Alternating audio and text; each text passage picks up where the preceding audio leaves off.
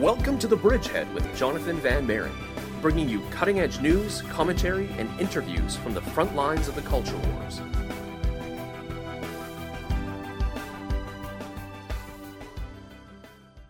Hello, everyone, and welcome back to The Bridgehead on AM 1380 at 3 o'clock p.m. My name is Jonathan Van Maren, and I'll be your host for the next half hour.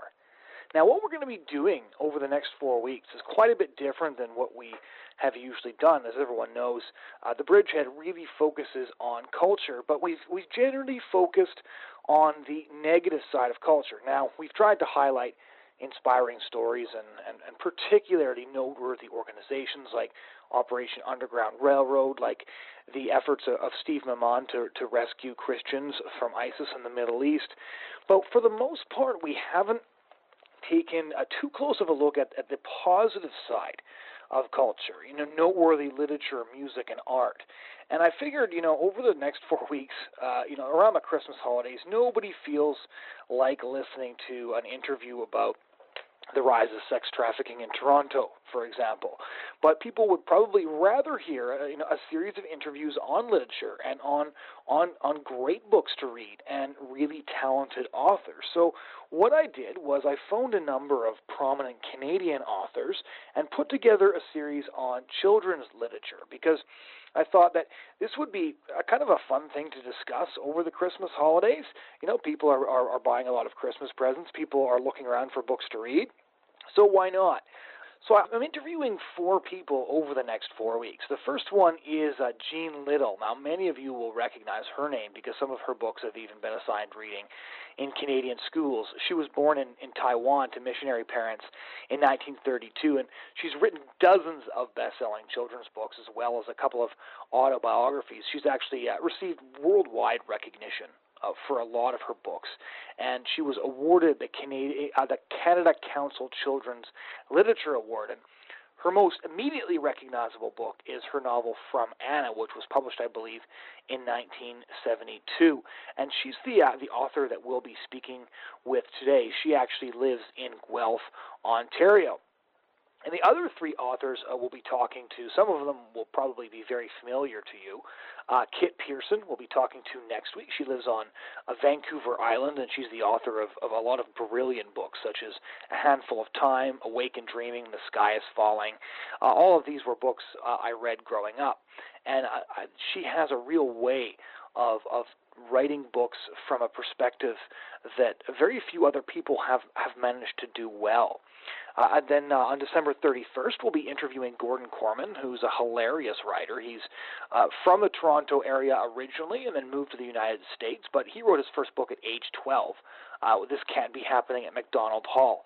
And they continue writing a series of really humorous children's novels as well as young adult novels, and eventually ended up writing adventure books like the Everest series and the Dive series and the Island series, all of which are very, very well done. He's definitely proved he's an adept writer and he can adapt his style. And the final interview in the first week of January will be with Lynn Johnston, who's probably immediately recognizable to most of you because she's the cartoonist behind the decades-long series For Better or For Worse, which follows a Canadian family, the Pattersons, through the different stages of their life. And she was very groundbreaking in terms of her comic strip because she was the first one to age her characters in real time. So I picked Canadian authors, not because I had to, but simply because I grew up reading these 4 authors. All of them, I think, have a lot of magnificent material, and a lot of them have material that's deserving of our attention. And I quite frankly think that with the rise of series, wildly popular vampire series and Twilight and all such things, that it's great to focus on children's literature that I think has true literary value, and that the content has things in it that I think are really worth reading. So I'd first like to introduce my interview with Jean Little, and I hope you enjoyed these discussions as much as I did. So a lot of your books, Mine for Keeps and From Anna, have been based on your personal experiences, both as someone with limited eyesight as well as working with disabled children. How much did your life inform your writing? Because some people say that most of their writing has autobiographical snippets in it, and some people say, I just made up a good story. How did your life impact your work?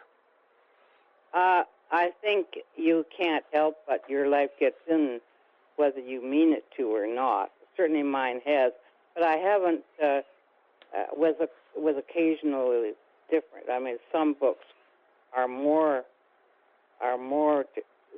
like From Anna certainly is very, very close to my life when I first came back to Canada from Taiwan. It's very autobiographical in a way, in lots of ways it isn't. But many are. Some are tied up. Like, for instance, I've written more than a couple about guide dogs because I have guide dogs. But the people are not. I mean, the main character. The dogs are based on dogs, yeah, so they're based on autobiographical as far as the dogs are concerned, but not as far as I'm concerned. So, I just long years ago, Rosemary Sutcliffe, who's a British very well-known author, said to me, you write the book that comes to you asking you to write it.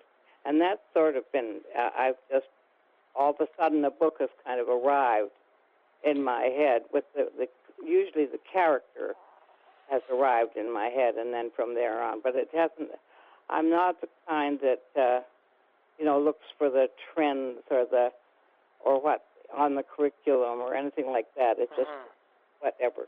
So I don't, if you said to me you wanted me to tell you about for every book, I've had 53 or something like 53 published, and I suppose almost all of them have something in them that ties into my life, but not that I've sat down to do it on purpose.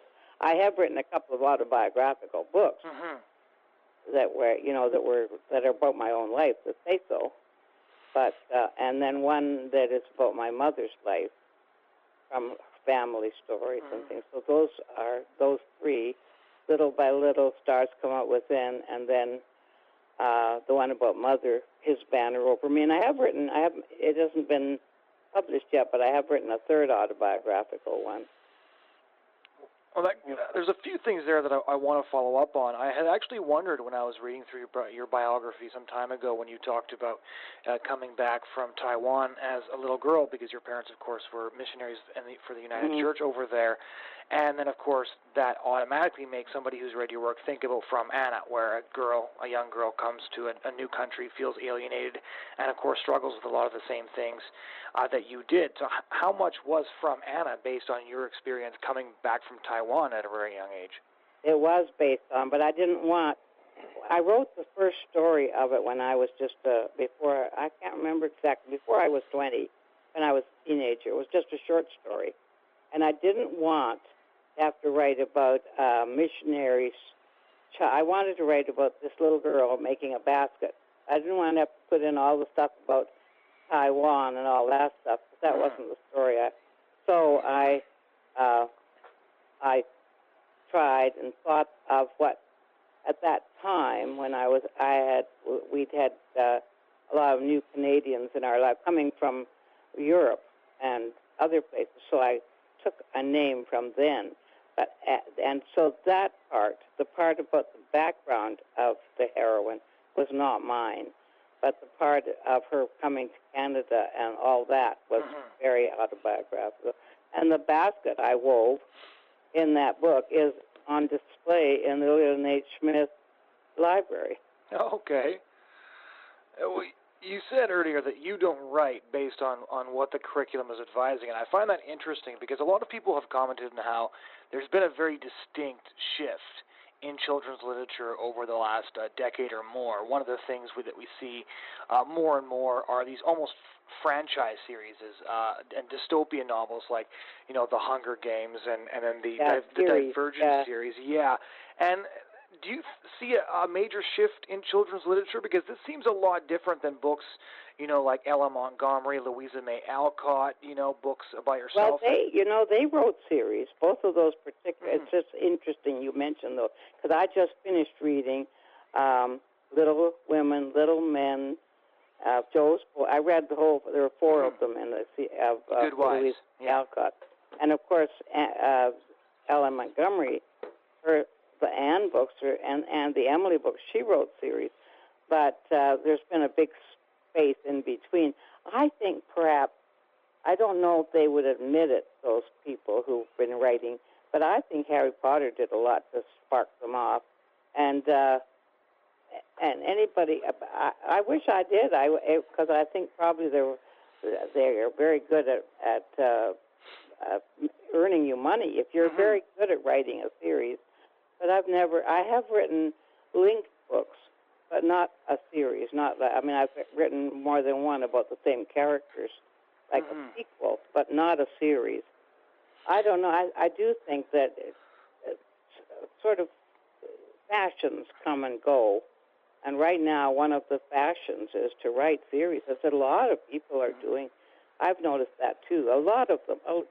There's not just the Hunger Games and Harry Potter, but there's all kinds of others. And every time you turn around, there's a new one. And some of them are really good, and some of them are just a waste of space. Yeah, and the reason I say franchise and not series is because they seem to be almost oriented towards a movie franchise, which most of them have been turned into at this point. Most of them have been turned into series. Yeah, I never thought of that. But of course, that's true. And if you get it started in a movie thing, and you go on. You know what, though? People think that makes you a lot of money, and it really, in some ways, having your book made into movies, I think, detracts somewhat of, because, of course, people then watch. How often do you hear people say, talking about a book, and then you find out they haven't read the book, they've seen the movie? Almost always. That happens all the time. I talk to people about books, and when I get into it, and then I say, well, I really like this scene, and it turns out they have no idea what I'm talking about because that wasn't in the movie. It's really funny. So you've been Harry writing... Potter. There's a lot of people think they've read Harry Potter, and they have seen the movie, or think they've read The Lord of the Rings, and they've seen the movies. And it gives them, but there's a lot left out.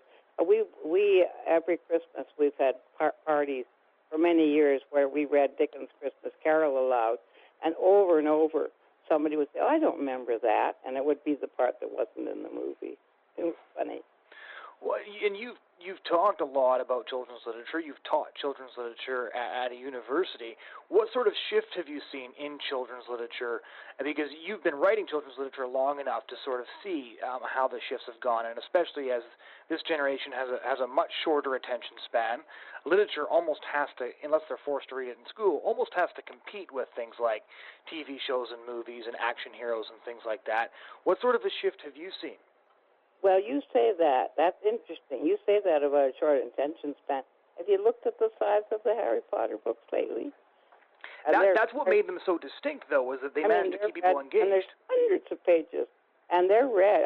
Kids read those books, so they do. And I get letters from children. I know what you mean. There are kids. I live with my great nephew who lives with us, and he's 19 now. He's at the 8th book. I think it's terrible. He hates books. He just likes computers, doesn't like books. But I do get lots of letters from children that love books. So it's not just, but there are fashions that come, and there certainly are things that were not, that when Ella Montgomery wrote were not put in children's books, but that now are. Just the fact that they reflect society. When I wrote my first book, I never even thought about them. My mother was a doctor with a very busy practice, but the mother in my very first novel stayed home and did the cooking. And I never even crossed my mind that why didn't I have her give her a job like my mother? It never crossed my mind. And now, there's so many children's books where both parents are employed, and the world changes and the children's books change in reflection. So there's a lot of realism. There's also a lot of fashions, like vampires, or something comes along and then people pick it up, but they go out of fashion too. So in some ways it's good to write like mine, because my books are pretty realistic and I don't follow trends much, because I never even think about it. I just write, and so at least they don't go out of style, because they're never really in the latest fashion, so they don't go out. Yeah, but I do see it change as the world. But as I say, I think it does reflect the world that we're living in. Is reflected. Although the books from the kids read up till the time they enter puberty. The kids read below the age of 12-ish, kind of. Those are the same. They don't want changes in books much. If you're 9 or 10, you really want to read a straight story, a good story, but you don't need it to be in style. But then as soon as you get into your teens, that changes. So I noticed that. Yeah, because it's interesting you bring up Harry Potter, because one of the reasons they were such a phenomenon and so many people wrote about those books was because they couldn't figure out what sort of formula J.K. Rowling had discovered that got kids to read so many pages. I think she just plain loved it. She was into it, and I went to hear her speak when she was here at the Dome, right? And she was such a down-to-earth young woman. She was, of course, younger then. And I thought, well, I could have this person over to supper. We'd be perfectly comfortable. And she obviously was just, really involved. She just went and lived in it. It was her world that she lived in her mind. She had a grand time at writing, I think. But I liked her a lot. I wish I could. How sometimes you meet people in passing and you think, I wish they lived next door. Mm-hmm. That's the way I felt about her. She was just a very charming, down-to-earth kind of woman. Well, what kind of children's books did you read? You just mentioned that you read, and I assume reread, the Louisa May Alcott books. What other kinds of books did you read? I just did it on I have a Victor Stream, a little, like a Kindle thing, and I got all, and then read right through them. When I was a kid, I just read everything. I read through the children's library. I love The Secret Garden, and I was sure that somewhere in the library there had to be another book that good. So I literally went around. I read along the shelves, keeping track of which ones I had already read, looking for this book. And I never did find one quite as good, but I found some good ones. But I liked everything. I didn't read nonfiction as a kid, hardly at all. And I didn't read, mostly nonfiction. I read everything else. Everything. Didn't matter. Anything that came up. Fantasy, realistic things, I loved. It didn't matter. Have you read any of the current Canadian authors that write the same sort of fiction as you do? Like, oh, yeah. Kit Pearson, I've read all. I can't read print now, but when I can read them, if they're in talking book, and a lot of them are, like Sarah Ellis and Kit Pearson and all. Yeah, I read them all. Mm-hmm. And I think some of them are wonderful, wonderful writers. And when I was a kid, there were no children's writers except Ellen Montgomery. Right. Wrote about Canada. I thought, and to me, Prince Edward Island was like a fantasy place. It didn't sound at all like Canada. Where, I lived in Toronto and Guelph, and they just didn't sound the way she made Prince Edward Island. So, but now there are lots and lots of books for Canada. The kids can, read about Canada all they want now. I was going to ask that because obviously Canada has always been very focused on promoting specifically Canadian culture, Canadian books, Canadian musicians. So this has been something that's been very focused on, and we have a public broadcaster who is dedicated to promoting Canadian content. But, some writers will say, well, I wasn't writing specifically for Canada or specifically for the U.S. I just wrote a good story. Do you feel that you have a specific Canadian perspective that you're actually trying to, or it just happens that way because you happen to live here? Well, I happen to live here, and I have placed the book. I remember with my very first book, Mine for Keep, I had the girl going to CGID without even thinking, and they wanted me to change it to Campfire Girls. and there were several because I had an American editor, and I didn't even realize when I was writing. I didn't realize that I never thought about these things being Canadian. They were just my background, and so I thought that was just, I took it for granted, and I did not change. I mean, she said to change that, and I said I can't. There's no Campfire Girls in Canada, and the book is set in Canada. Mm-hmm. So we had it was quite a argument over that, and but I just wrote because the books were set in Canada. Because that was where I was at home, right? I just wrote about where I was at home. I didn't even think about that. But I did know that there was nothing, that I had never been able to read books about Canada when I was a child. I remember being very thrilled with one Ellen Montgomery book where the kid lived in Toronto part of the year. There's only one. Right. All the others are set in Prince Edward Island. But this one, Jane of Lantern Hill, Jane lives in Toronto. And I love that one especially because of that very reason. It was more like my own life. Many writers have said that writing good children's literature is actually even harder than writing good adult literature because you have to sort of retain the ability to see the world through children's eyes and understand what they're feeling in situations, and that, you know, what seems to be a small situation to an adult can be enormous for a child. How have you managed to write children's literature that's sort of captured the feelings of children? And they say this all the time. It's one of the reasons that your books have won so many awards. It's, you know, you and Beverly Cleary and just really a handful of authors, children's authors, who have truly managed to capture the way children interact and feel about things. And I think perhaps we're people who really remember our childhood. I mean, not the events so much, but how it felt. I certainly do. I remember very clearly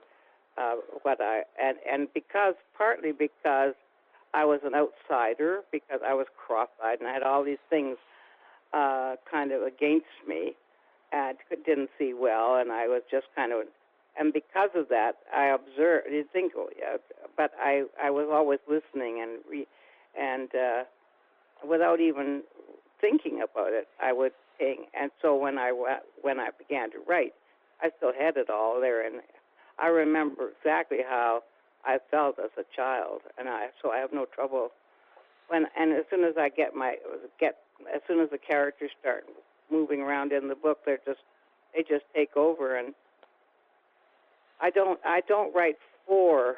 I never think now my readers won't like this, or I must make this easier so they'll understand. Or I just really write, but I'm not somebody who says I don't write for children. I'm very pleased to write for children. They're a wonderful audience. I mean, they're very faithful. They are. I don't know if you realize, but you know how there's public lending that you get for your books being in libraries, and you get a certain amount. Children's books do better than anybody else's in that because the kids don't care if books are in the bestseller list or they stay in print because kids keep asking and coming to get them. And they're the books their mother read and their sister read. And so my book, Mine for Keeps, I still get royalties for it. It's been in print now since 1962. And I got royalties for it just yesterday. And there was. I thought that's pretty good. Because there are a lot of books that go out of print, especially books written by adults for adults. They don't stay in print all that long. No, children read and reread and reread. They reread. They don't. They go back because they feel happy reading. And that, I remember clearly when I would go back and read the books I loved, looking for the special parts that I really liked and so on. Just lived in the books. My friends were the children in books, and there are a lot of kids like that. I think sort of outsiders. Their whole world is the book world. So, and what you were saying about the CBC, I was fascinated the other day. A book was mentioned, and somebody wrote into Sheila Rogers saying that some book was mentioned in an interview. I think it was with David Suzuki, and the woman went to the library to get it, and there were 49 requests ahead, 49 people on. She went, the same afternoon. She heard the broadcast, went to the library, did a couple things at home, went to the library, already 49. So that's how when the CBC promotes a book, I mean, it's wonderful. And they have a children's book panel. I just wish they did more. It was a little longer because it seems to be very short. But it's wonderful what the support they give for children's books. How has being somebody with limited eyesight, you're legally blind, but you can still see a lot of things, and you use a guide dog. Now I can't.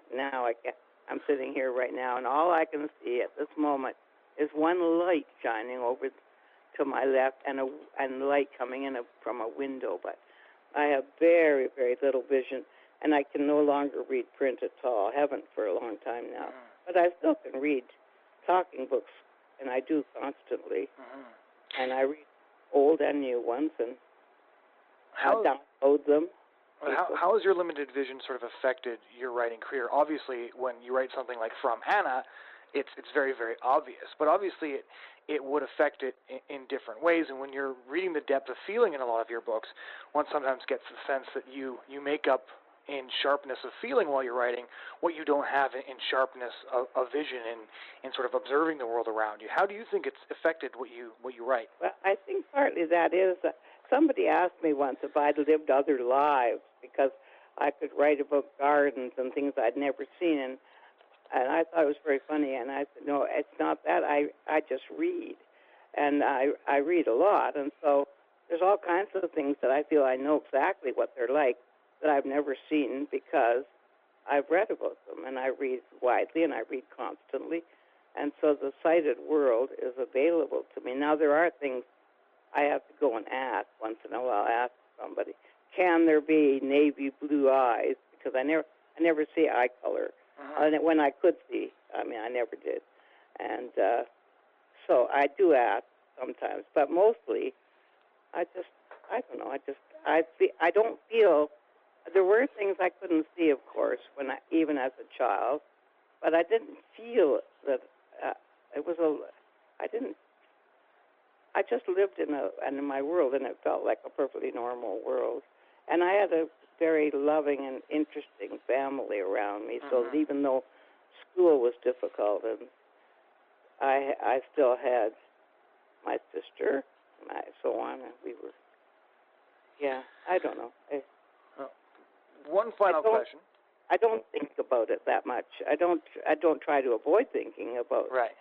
But I certainly write a lot about bullies. I notice I must stop because I've got them almost.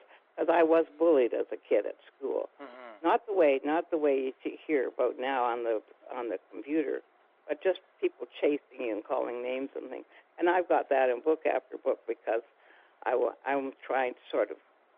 I guess I'm trying to help kids to know that it's not just them. Maybe. But yeah, go ahead. Oh, yeah.